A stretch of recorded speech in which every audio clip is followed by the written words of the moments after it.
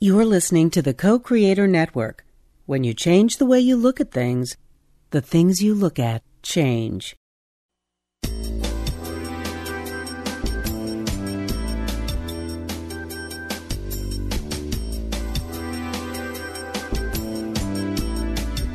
Good afternoon. Welcome to Why Shamanism Now, a practical path to authenticity with your host, Christina Pratt, Director of the Last Mask Center for Shamanic Healing. She's talking about how shamanic skills can bring us to physical, emotional, mental, and spiritual well-being, especially when nothing else can. Now, here's your host, Christina Pratt. Welcome, everyone, to Why Shamanism Now. This is your host, Christina Pratt, and I would like to begin here today by calling out to the helping spirits to be with us. So I call out first to your ancestors and to mine. I call out to all of those people who lived well and who died well and who carry with them the legacy of all that is good and true and beautiful in our ancestral lines. I call out to these people who lived in different ways here in the world, so different that we can't quite imagine that they didn't conceive of some of the most basic things in our lives in the same ways that we do. They didn't see love the same way, they didn't see death the same way, and in many ways they didn't see the purpose of life in the same way. And so we call out to these ancestors to bring forward these ancient memories and to help us to understand love and life and death and all that we are here to do as a living in a different way, so that our days here, which are truly numbered, it's such a very short time, so that our days here are spent well, spent learning and growing and expressing those things that need to come out in the world. And we ask these ancestors to help us to respond to the needs of our time, to respond to the unique demands that our time offers us, and to do so in a way that will be good for the next 7 generations, not just for us now to maintain our excessive way of life, but for all life and for the life that is coming. So we call out to these ancestors to help us to find our wisdom and find our strength, to help us to find our clarity of vision and the love that is necessary to bring a new vision of life into the world. And so we ask these ancestors to gather round, and we give great gratitude for their presence. And through these ancestors, we reach out to the even older and more ancient ancestors in nature, the planet, the sun, the moon, in the elements. And we call out to these ancestors to help us to remember our own elemental nature, so that we can be not quite so distracted in the ins and outs and ups and downs and the dramas of being human. So with these ancestors gathered round, we give great, great gratitude and feel ourselves held well. And in that holding, we reach up and gather ourselves and draw ourselves into our mind, and from our mind down into our hearts, from our hearts down into our bellies, and from our bellies down, we begin to reach for the earth. And there at the earth, let us touch the earth for a moment with our heart and with our gratitude, and give thanks for this day. Thanks for our lives. Thanks for all that has been on our path that has brought us to this moment, even those things we have not yet learned to understand as a gift. And we give thanks for the many, many rich gifts that have already come our way. And we give thanks for all of those gifts and opportunities that came our way, and we missed that moment. We give thanks for this great generosity in life. We give thanks for the beauty, thanks for the diversity, thanks for the opportunity, and thanks ultimately for this miracle of life. And we take a moment to remember we don't actually know where life comes from. We don't actually know how the body heals. There's many things we take utterly and completely for granted that we do not know. And these are the very root of our everyday miracles. And we give great thanks to the earth for life as we experience it. And with this great, great gratitude in our heart, let us reach down through all the layers of the earth, reaching through, touching the many changes in the earth energy as we reach down through the crust and the molten layers and all the way down into the very center of the earth, this very essential energy, this energy that rejuvenates and restores and replenishes us. And we touch this energy and give great gratitude to this place of silence and stillness. this place of restoration. And we draw this energy up through all the layers of the earth with great, great gratitude. We draw it into our lives, and we ask the energy of the earth, with all this wisdom of manifestation, to help us to understand how to live in a way that we are grounded in our bodies, in our home, in this place on earth, and that we create and cultivate a sense of hearth and home. And we do so in a way that not only reaches out with the strong bonds of friends and families, but opens the way to the other, that we each might come to know the person we haven't become yet, that we can all become the people who will write a new story for the new world. And so we open our homes. We set a place at the table for someone other than who we are, and we invite them in. And for this great diversity on the earth, we are greatly, greatly thankful.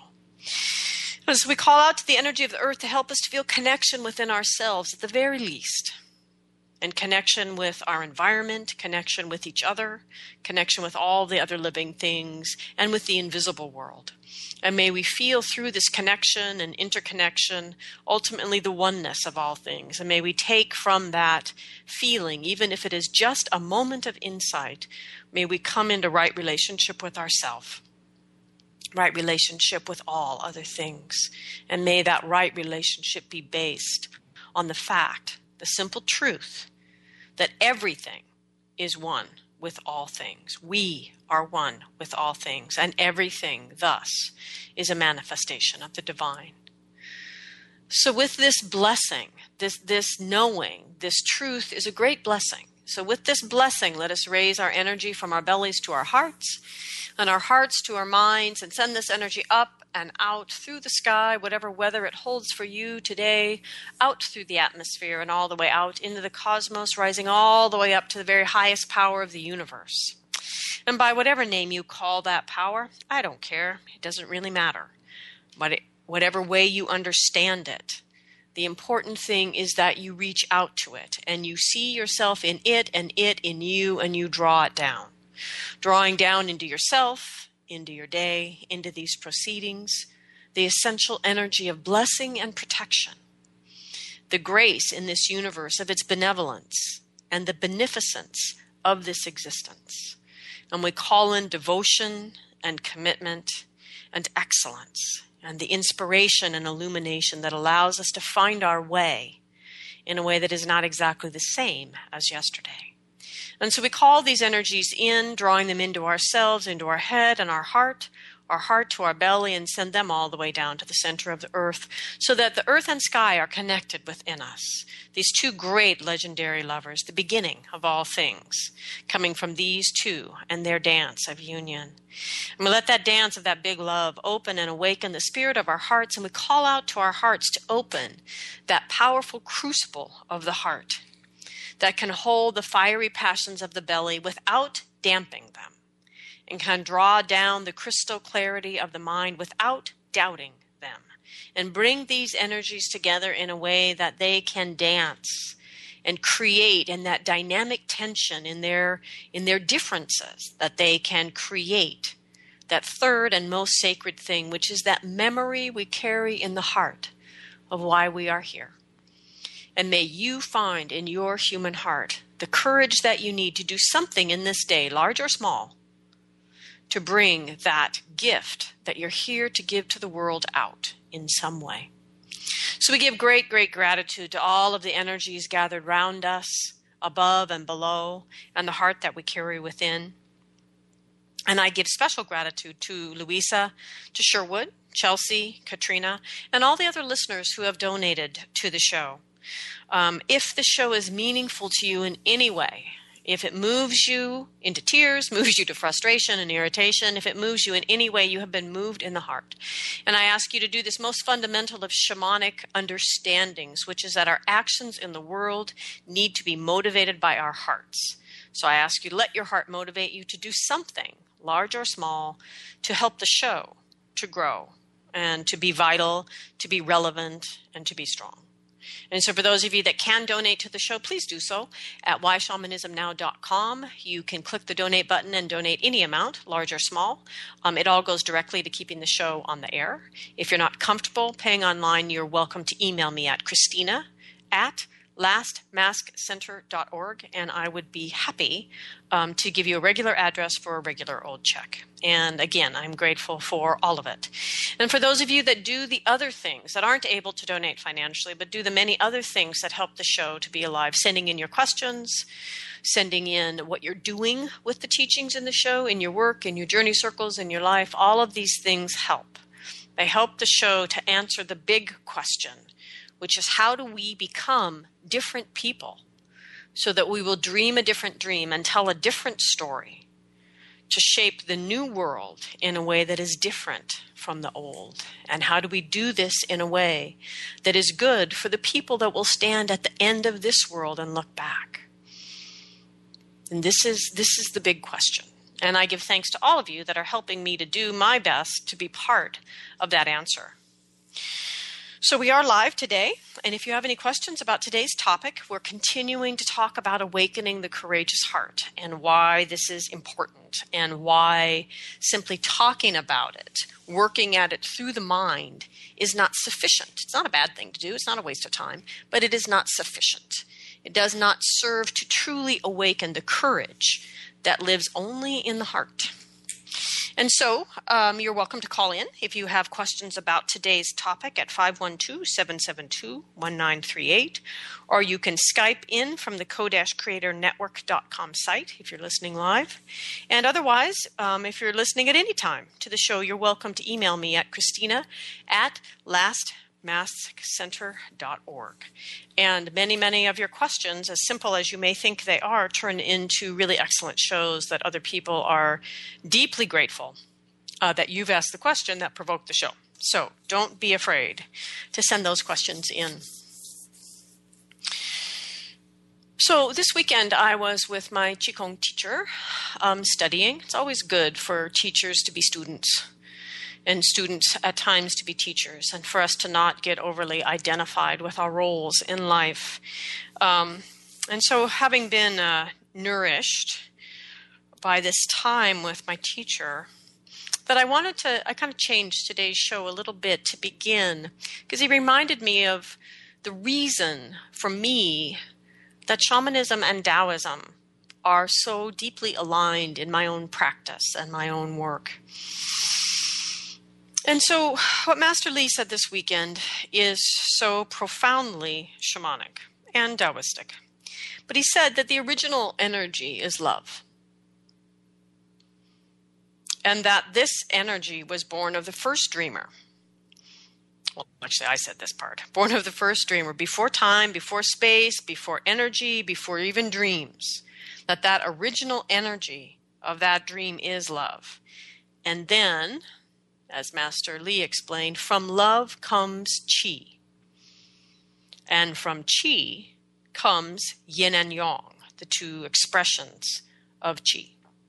And from the constant transformation of yin and yang, moving in and out, and constantly moving, pulsing, breathing, comes everything. And that this is another way of saying exactly what the shamanic people say when they talk about the first dreamer. And the first dreamer producing grandfather fire and grandmother ice, and how they dreamt. And everything came out of that dream. And everything that is part of that dream is a dreamer. And this is critically important for what we're talking about here today when we get through the eons of that dream to the point of the dreamers dreaming up a human heart. So from Qi comes yin and yang energy, and from the constant transformation of yin and yang comes everything. Absolutely everything. You, me, the places we live, the air we breathe, the feelings we feel, our feelings of love and fear, all of it, everything ultimately, originally comes from the original energy of love. So everything comes from love. Everything is an embodiment of love. That each of us, is an embodiment of love. And we kind of know this these days in theory. with all the talk, all the words, all the practices that people are doing and all the conversations out there in social network and on the internet, it's all about we supposedly know this, that we are an embodiment of love. We are one, we are divine, we are love, all these things, right? So I ask you then, why are we so afraid to feel? Why do we fear the emotional intelligence of the heart if we are already at our very essence this love in the first place? So the heart affects mental clarity, creativity, emotional balance, and personal effectiveness. And I mean personal effectiveness as in the decisions you make as the CEO to run your gajillion-dollar company. Your heart affects those decisions.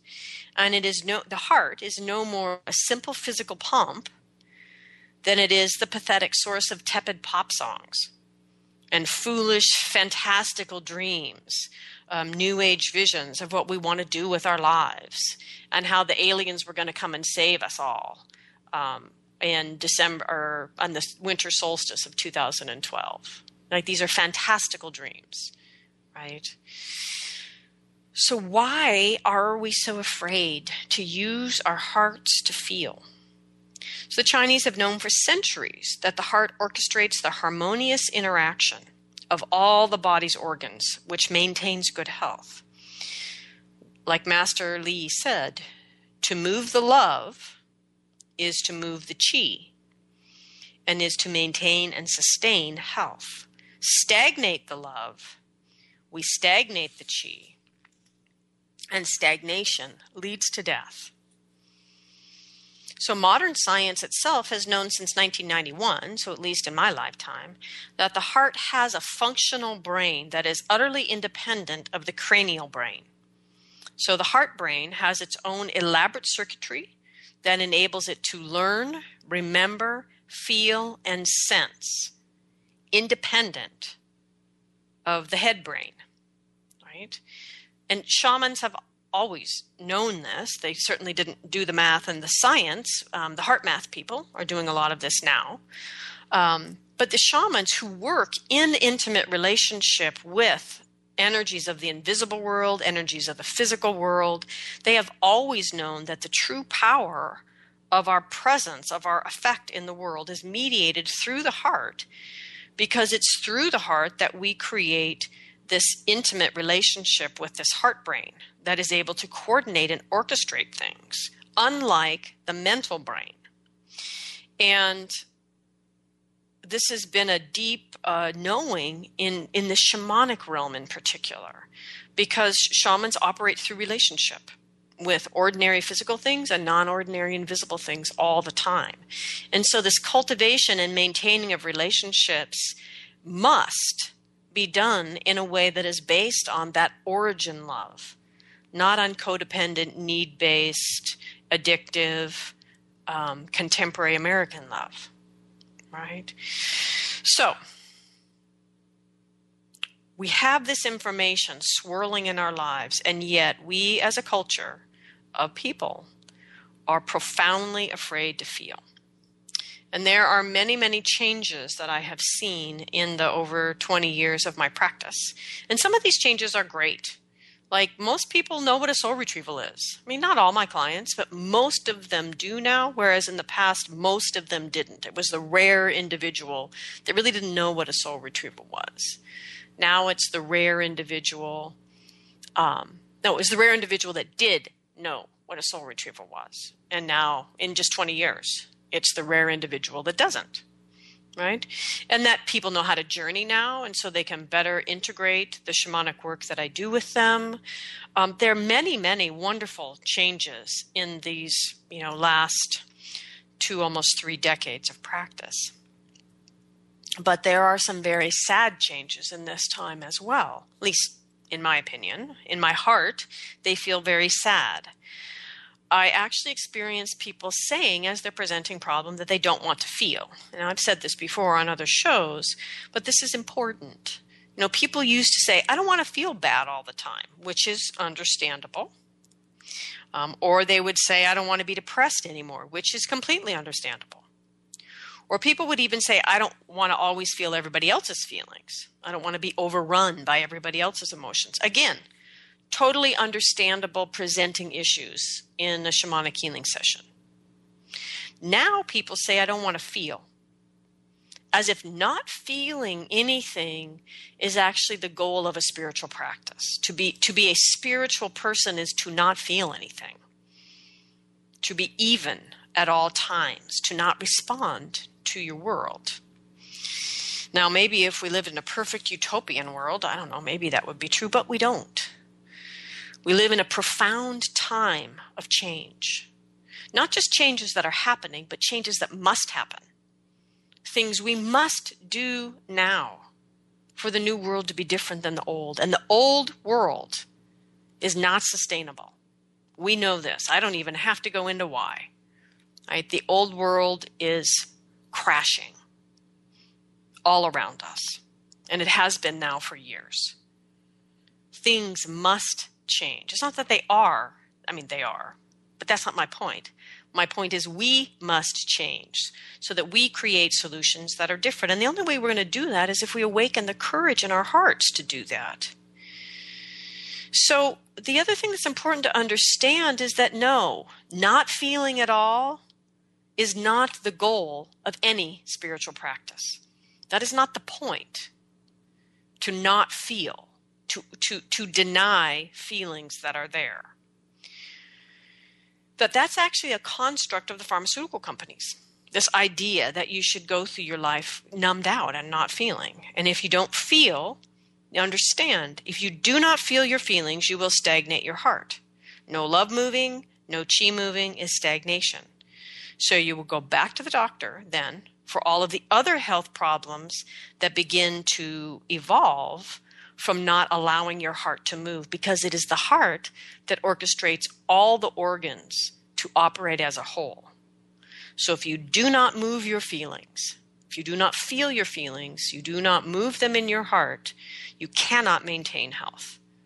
That's a basic point that I'm really trying to make here, because regardless of the strategy you've created to not feel, whether it's pharmaceutical or willful or habitual or whatever it is, your heart is still feeling, and you are stagnating those feelings. You stagnate the feelings, you stagnate the heart, you stagnate the chi, and the heart can't do its job to flow, to move the organs in a healthy, complex, interacting whole that makes you a healthy human.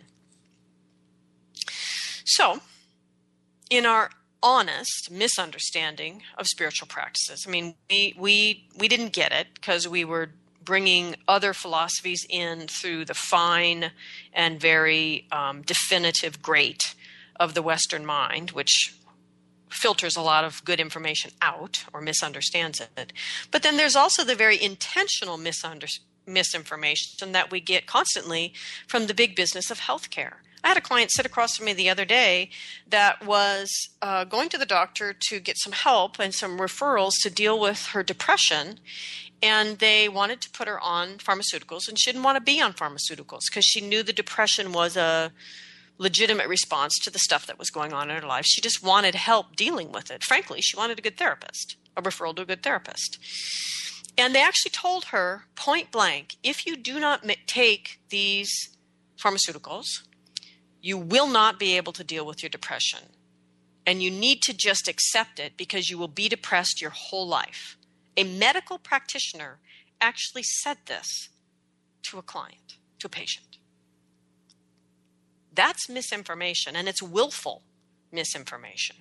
So we've been taught to believe that we should not feel in response to our life. Now, granted, life can be very challenging day to day in our culture. Absolutely. Granted, I get that. But choosing not to feel isn't a solution. Changing our culture is. So how will we become the people that can change our culture? Because understand this point very clearly. There are two kinds of primary transformation. One is transformation through death, and the other is the transformation through love. And the transformation through death is revolution. It's the warring, the fighting. There are countries on fire right now, trying desperately to transform, and yet they're transforming through death because the old story doesn't believe in any other way to transform. And I'm here to tell you that the greatest gift in the cycle teachings was to teach me as a hard-headed Western scientist that there is another path of transformation, and it is ever so much harder and takes even more courage than transformation through death. And that is transformation through love, to turn your enemy into your ally through love and respect and the willingness to transform yourself. If we cannot learn this, the story will be no different. And this is why the courageous heart work is important. And to answer the emails that I've been getting, no, I don't teach it every year. And no, it might not come up again for another few years. So it's happening now. It starts next weekend. It's one weekend here at the end of February and one weekend again in October. That's not a lot to ask for an opportunity to truly transform all four chambers of your heart, to awaken exactly the kind of courage that I'm talking about that is going to take for us to transform our world, our personal selves, and our world into a revolution, basically, that is happening through love, through the transformation, the true and honest transformation of our enemies into allies, not transformation through death. There will be many little deaths along the way, granted, but not through war, through uprising and destruction. Not that I'm saying there's anything wrong with that, but it is a wheel we are stuck on around the world. And we need to cultivate the courage in our heart for this other way of transforming. So people create a lot of different strategies to not feel. They numb out, they freeze their feelings, they suppress their feelings or simply deny their feelings, and truly convince themselves they're not having any feelings at all. And these strategies become habits, and the habits reinforce the idea of a reality that everything is great. I got my strategies going, I got my feelings suppressed, everything is great. But none of them, not one of them, is actually working. Your heart is feeling all the time. You've just created a strategy in your mind to not pay attention to your heart. And then you wonder why you can't find love in your life. You wonder why you're depressed. You created a strategy to not feel that requires you ignore your heart, and you wonder why you're depressed. And you wonder why you can't, quote unquote, love yourself, right? You've created a strategy to ignore your heart, and you're wondering why you can't create the love you're looking for in your life, with yourself, with others, with your work, with your soul's purpose. You wonder why you're sad, you're lonely, you're depressed. You're ignoring your heart because culturally we are rewarded for doing it. So you can't even find your own feelings, much less your own love, if you've convinced your mind to ignore your heart. Nonetheless, there's people who are taking anti-anxiety meds and smoking pot to mediate their lives, and they'll still say, everything's great. I'm having panic attacks, but everything's great. Got it handled. It's all good. Right. So why then are you here? I'll ask a new client. If everything's great, why are you here? Because the truth is everything is only superficially great. Actually, in the land of reality, people are ignoring their hearts and experiencing anxiety attacks, feelings of hopelessness and despair, great depths of loneliness, and feelings of being lost and unclear about why they're here or what they're meant to be doing with their lives. The heart is a compass. It is our access to wisdom. That isn't our mind. It's our heart. We use our mind to ultimately sort that wisdom out. But our access to wisdom is a power of the heart. But if you've created a life strategy that requires ignoring your heart to get through the day, of course you're lost. and you can't find the wisdom that would guide you to discover why you're here, to understand the right choices to make for you in your life. Of course, you look to others for wisdom to guide you, and of course, you are disappointed again and again, because that's what happens when we ignore our heart. You know, the heart carries the vision. That's not in the mind. It's actually in the heart. It's received in the heart and handed up to the mind to clarify. But the heart carries the vision. It is the only part of ourselves that is actually clear enough and strong enough to sort through and settle all of what goes on in the mind. I mean, the mind is an amazing little creature. But someone's got to decide, of all of those fabulous ideas, which is the one I need to be doing. All right?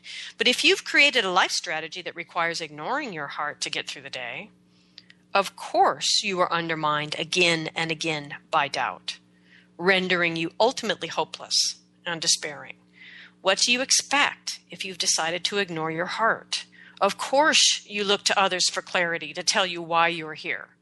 And of course you're disappointed with their answers again and again. The fullness of the heart is the generative source of love, all the kinds of love we express in our lives. The heart is our access to humanity's endless resource of love. But if you've created a life strategy that requires ignoring your heart to get through the day, of course you're lonely. How could you not be? Your heart is lonely for you, and you are lonely for your heart. And I do not mean that in any pat, trite, New Age way. I mean, your heart is desperately longing for your presence, for your connection. Not at a workshop, not for a moment, not in a meditation once a day, but as the way that you live your life. And until your heart is no longer lonely for you, you will continue to be lonely for your heart. And the loneliness that comes from our own loneliness for self is the most crippling. And every other loneliness out there in the world is just an excuse to not look at the loneliness in our own heart.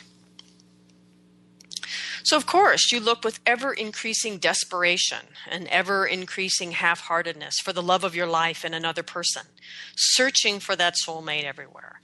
And, of course, you are disappointed again and again if you are ignoring your heart. And your heart is then lonely for you. Your heart is ultimately the source of your true power, the power that will create in the world in a way that is good for all living things.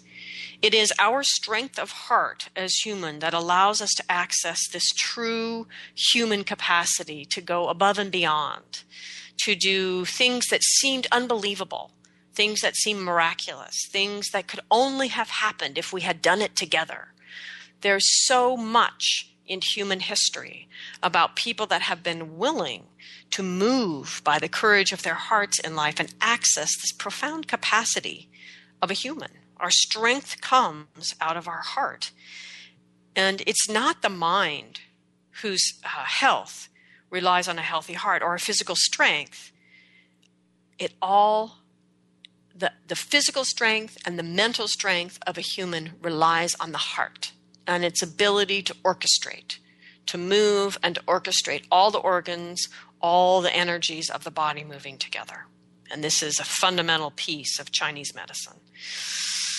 So if you have created a life strategy that requires ignoring your heart to get through the day, you will never access your true strength to heal, to be whole, and to do what you came into this life to do, because that strength lies in the heart. So it's all about the heart. We cannot thrive in life if our very strategy to get through the day requires ignoring the heart and thus lying to ourselves. We must feel what is there to feel. And ultimately, through our practices, we must feel what was there to be felt that we sidestepped and didn't actually take action around. So it's important to understand that feelings are like water. Water in all of its many, many manifestations, deep, still pools, crazy rapids, grand waterfalls, the moving of the tides of the great oceans, the tiny, small, sweet, magical ponds that appear. All of these things, the feelings, are very, very much like water. It's a beautiful metaphor, but it's also a perfect metaphor because water must move. Water must move to be healthy. So imagine yourself diving into a pool of stagnant, smelly, icky water filled with dead things and nastiness everywhere. Imagine diving in, right? You can't even make yourself jump, right? It's nasty. It's a nasty imagination, right? So now imagine that nasty, stagnant pool of smelly water is the situation you've created in your heart by your refusal to feel your feelings. The feelings must move so that the love moves, so that the chi moves, so that your life is healthy and well. So this is the value of taking the time to experience awakening the courageous heart. That awakening the courageous heart will give you access to your heart's wisdom and power and vision and the love in a way that your heart wants you to do it. In other words, the value of awakening the courageous heart, taking the time to engage with others in this particular body of work, is that what the spirits have given us through these teachings is a way to access the mind of the heart directly and to follow the path the heart needs to awaken all of its chambers and discover the 4 aspects of courage and power in the heart. And to follow that path in a path that's between heart and spirit. In other words, we access the mind of the heart and bypass the cranial mind. So our mind is moved out of the way. It stops trying to make sense out of something it can't make sense of. It stops trying to defend us from something we ask to not be defended from anymore. That the shamanic aspect. So the courageous heart would be a great thing to bring into business, right? Because it would make people in business, frankly, able to make better business decisions. It'd be great. But it's not packaged for the business world because you can't do it without the ability to journey and without a fairly solid ability to journey. Because we need to be able to bypass the cranial brain and access the heart's brain and trust the crazy path the heart will give us to engage in what is necessary for its own healing. And the healing is the transformation through love, not through death, because we don't want to kill off our heart. We want it to be alive and to flourish. So it all needs to be transformed through this logic, through the mind of the heart itself. And this is the piece that people don't get. It's not just a sequence of journeys. It's a template for how we engage the mind of the heart and accept the heart's landscape and bow down to the wisdom of the heart and let the heart guide us in the healing that it needs. And in the doing of that, the 4 chambers of the heart are awakened, the courage in each chamber is awakened, and ultimately the power in each chamber becomes accessible to you again. And then at the end of the series in October, we awaken the chambers officially, shamanically, through ritual in a way that allows you to function wholeheartedly for the rest of your life. I mean, it gives it, and that's the reason the class extends over time, because you've got habits right now that protect your heart in certain ways and open your heart in other ways. And the purpose of this course is to give us time, following the wisdom of the heart, to open the heart as the heart wants to be opened, as it wants to be healed, as it wants to be clarified and made stronger. And to do this to the heart's own standards, not our standards, because our standards are based on the past, which is based on a series of broken hearts. And so we are limiting the capacity in our human heart, which is frankly boundless. And it is only the access to the boundless nature of the human heart and the courage that we have as humans to access it and use it and to bring that energy into the decision-making processes that need to happen. It's the only way we're going to end up changing our culture in a way that will be good for the next 7 generations. We cannot do it in the way we have been doing it, because the way we have been doing it will end up with more and more short-term answers that create gross long-term problems like, for example, fracking. Short-term answer, enormous long-term problems. Need I say more? Okay. So just a reminder, Awakening the Courageous Heart begins February 28th. If you go to my website, you can click to the person who's supporting the class, sponsoring the class, and get more information and register. It's the weekend of February 28th and March 1st and 2nd, and then the last weekend, October 24th through 26th. I'm not sure that's the last weekend. Okay, so anyway, why does this matter, right? Well, as I said, it's because this is a shamanic process using journeying that allows us to access the brain of the heart and bypass the brain of the mind and find a different way then to work with the energy that we find in our heart. And so why does this matter? Well, pre-contact shamanic cultures, meaning shamanic cultures that were functioning before we and our ancestors got here with our Western way of looking at things, right? They had a very different understanding and expectation for love in their lives. They expected that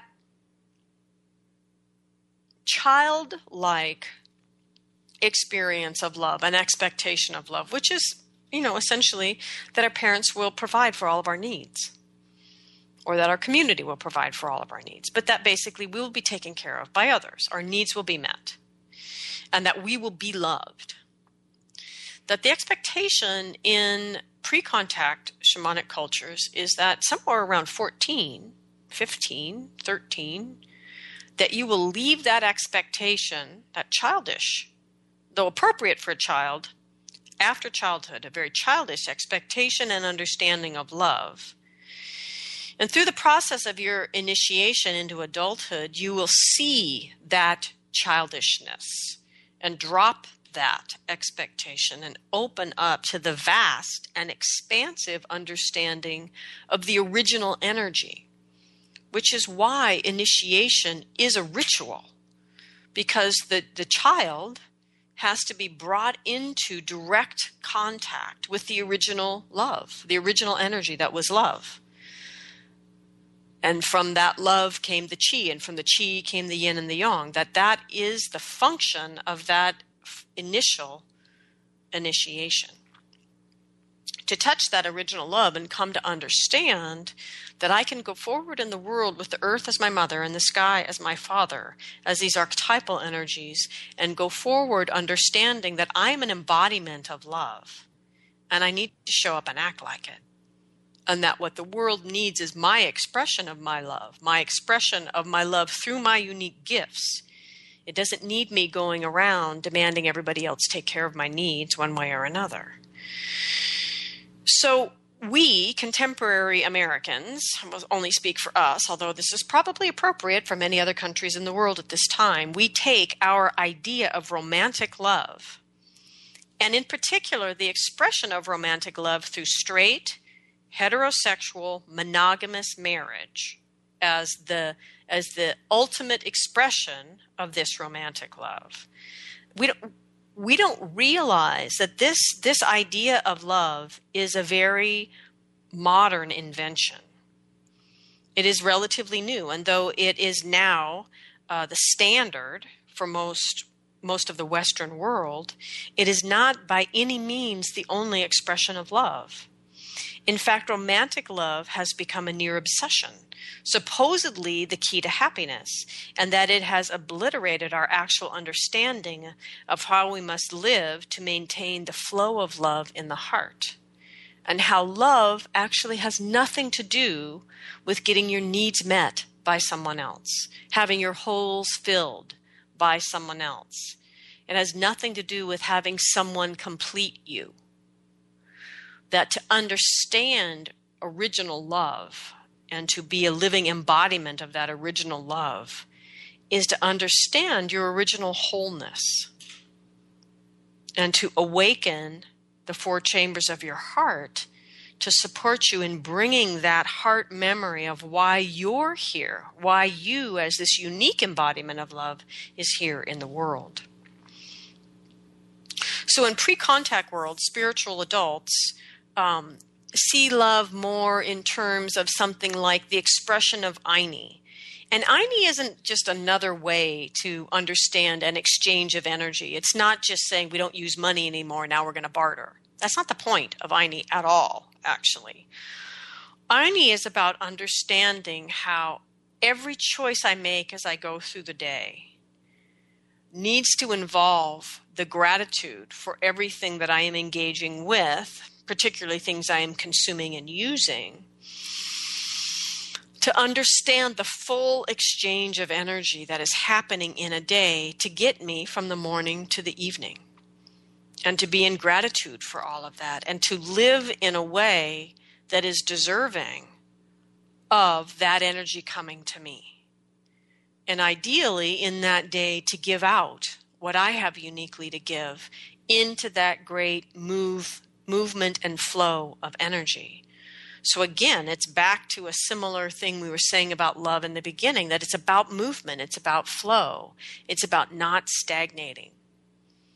And one of the problems with romantic love after the euphoric falling in love phase is it becomes very stagnating. That it needs to grow into richer understandings and expectations and expressions of love. And instead what most people do is keep hopping from the falling in love to the next falling in love to the next falling in love. You know, as soon as the honeymoon phase is over, they want another honeymoon phase. And it's comes out of a deep and fundamental misunderstanding of love and where it comes from in our life. And one of the core teachings of the Courageous Heart work is recognizing that the love in your life comes out of your own heart, and the full-hearted capacity in your own heart to generate love, to be constant generating force of love in your life. And that's not about other people. It's all about you. And so these pre-contact shamanic cultures understood this. And so they understood that living in a way that put them in balance and flow with Aini was an expression of love. And that their interconnectedness with the corn that they would eat and the babies that they would birth and their interactions with people in their community and the community with the physical world, that these are all expressions of love. These are not mundane. These are not non-spiritual. But these are opportunities to commune with the divine. These are opportunities to be in love. And so because of this, we have to also remember that indigenous cultures, especially pre-contact indigenous cultures, because they didn't have this romantic expectation of love. It's not that they didn't personally love each other. It's that they didn't have this idea that somehow romantic love was the top of the heap. That instead, what they valued was children, because they are the future. And how to create essentially a unit, which was frankly an economic unit, that would provide for the needs of the child. And whether they did that as individual families or in a communal way, that this community's love for its children in the future is a very selfless love.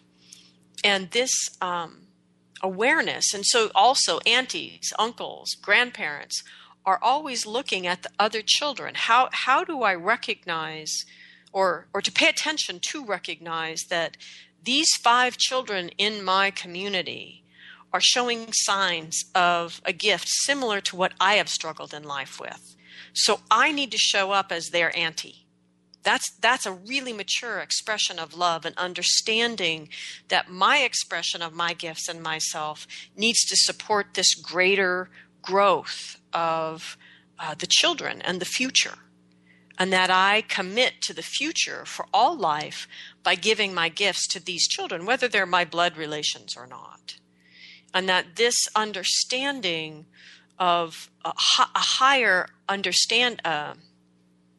more noble, a more courageous understanding of love. Because, of course, every time we reach out in love to another, we risk the possibility of being rejected. So what? Grow up. Get over it. Welcome to the world. That is not an excuse to not use your heart. But if your heart is awakened and courageous, you won't even think that. The thought won't even cross your mind, oh, if I do this, I'll be rejected. Right? A heart that thinks that isn't awakened yet. You're not in your courageous heart place yet. You're still moving as a child in the world, being afraid mom and dad, or your projections onto other people who are mom and dad are now going to reject you. And you know what? It's not other people's job to not reject you.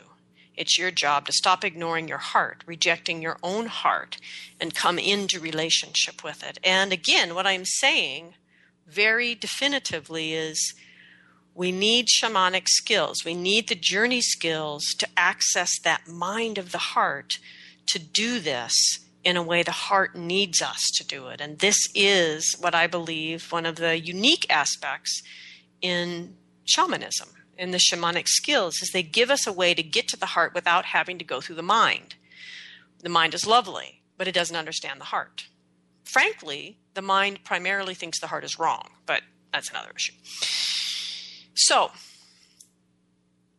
what we can learn from ancient wisdom is templates for how to understand our heart, how to have a different understanding of love, and from that, then different expectations of love in our life. And we don't spend so much time having anxiety around things we don't actually need, or we don't need to be worrying about. And so, there are many things we can learn from the ancient pre-contact shamanic people about love and about our hearts, even though that's not the focus of most teachings, right? Most teachings are about how to become a shaman. A lot of teachings are about how to change the world. But my point, another point I'm trying to make here, is we're not going to change the world. It's not really going to be different if we don't change our relationship with our hearts first, so that all the decisions that we make are made differently, from a different relationship between the heart and the mind. And so for example, then what we get from this ancient wisdom, particularly in the Awakening the Courageous Heart work, is we get to understand not only the complementary dualism present in the heart, which is very Taoistic or shamanic, if you understand that capacity in shamanism, but the double nature of that. There's 4 chambers, each set of chambers in this complementary dualism, and so they constantly are working together. And because of this, we often dead end in different practices for healing the heart if that practice doesn't give us the means to access all 4 chambers simultaneously, because they are all always working together, whether that is in function or in dysfunction. And so this indigenous wisdom about the heart, and this template of the heart, and this way to engage the mind of the heart, then allows us to understand through that interrelationship of the chambers, this crazy logic that needs to unfold to bring the heart into this state of flow, of health, of well-being. Another example of what we gain from the ancient people in having a different understanding, a different expectation of love, especially in adults. I mean, children get to be children, but in adults. A different expectation is from Chinese medicine. We have this complementary dualism going on between the inner and outer spirits of the heart. And the inner spirit is the Ling spirit, and the outer spirit is the Shen spirit. And what tends to happen if we are, as I've been talking about on this show, ignoring the heart, if we've created these coping mechanisms in our day to not feel what's there to feel and ignore the heart, then we are essentially ignoring the Ling. We're ignoring the inner spirit of the heart. And we're throwing all of our energy out, heart energy out into the Shen. And the Shen spirit is the heart spirit we show to the world. Now, the problem is, if we're ignoring the Ling, then the Shen is ignoring the Ling as well. And the Shen and the Ling get very far apart in the Shen's sort of delivery of the heart's message in the world.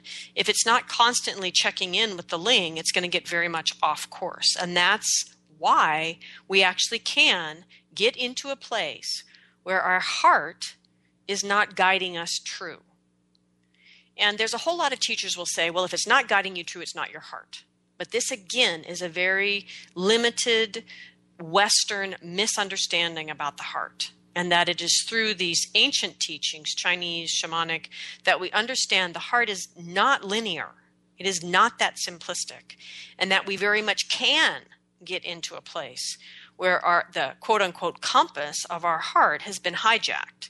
The Shen is out there operating on its own in relationship with the mind, and we are being guided by our heart off track, further and further away from a deeper authenticity and truth. And we're going to talk about illusion and authenticity next week, which is kind of where this particular part of this show would go next.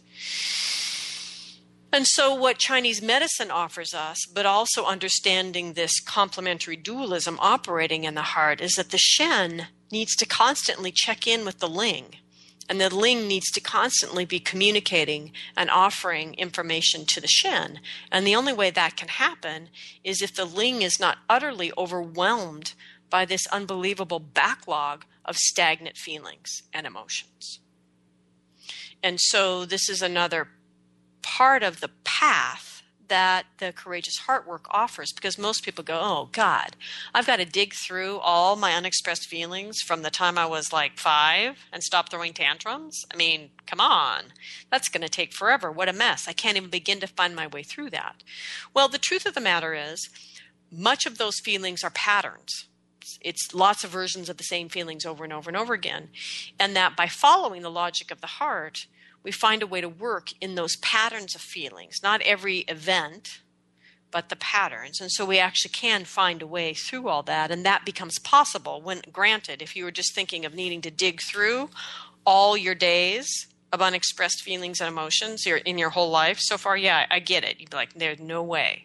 Well, there is, if we can access the mind of the heart without the crazy doubting capacity of the cranial mind, the brain mind. And so what the Ling and the Shen gives us is this understanding that these two spirits of the heart need to be in communication, easy, effortless, joyful communication, just like yin and yang energies. And it's one way to understand the Ling and the Shen of the heart is the yin and the yang of the heart spirit. So the other thing that's important to understand, especially for those of you that are listening to the show and going, well, what about me? I feel everything. But my experience with people who, quote unquote, feel everything, especially when they're feeling other people's feelings, is that what's going on is that there is a lack of protection for your own energy, but also for your heart. And this is another piece of understanding that comes out of indigenous wisdom. It's also manifest in the body, by the way. The physical heart has a pericardium. The pericardium is a separate entity that's job is to protect the heart. The heart does not protect itself physically. And this is also true energetically and spiritually. If you are using your heart to protect itself, you will fail because the heart is not designed to protect itself. So it does so in a way that is enormously energy costly, and ultimately doesn't work very well because it's very inefficient. What is important is that we cultivate an understanding of how we energetically protect the heart, which relies on energetically having a very high quality, a healthy standard for protecting our own energy, which is grounding boundaries. And so the heart protection is an aspect of our energy body that needs to be cultivated for any new action of the heart in the world. And so for people that are feeling too much, it often ties back to this. And it's not that you're feeling too much current feeling. It's that because of the lack of heart protection or the ineffective heart protection and boundaries, porous boundaries, you're actually being triggered to keep repeating those pattern feelings that I was talking about. And so once again, you're not actually current with the feelings of your heart.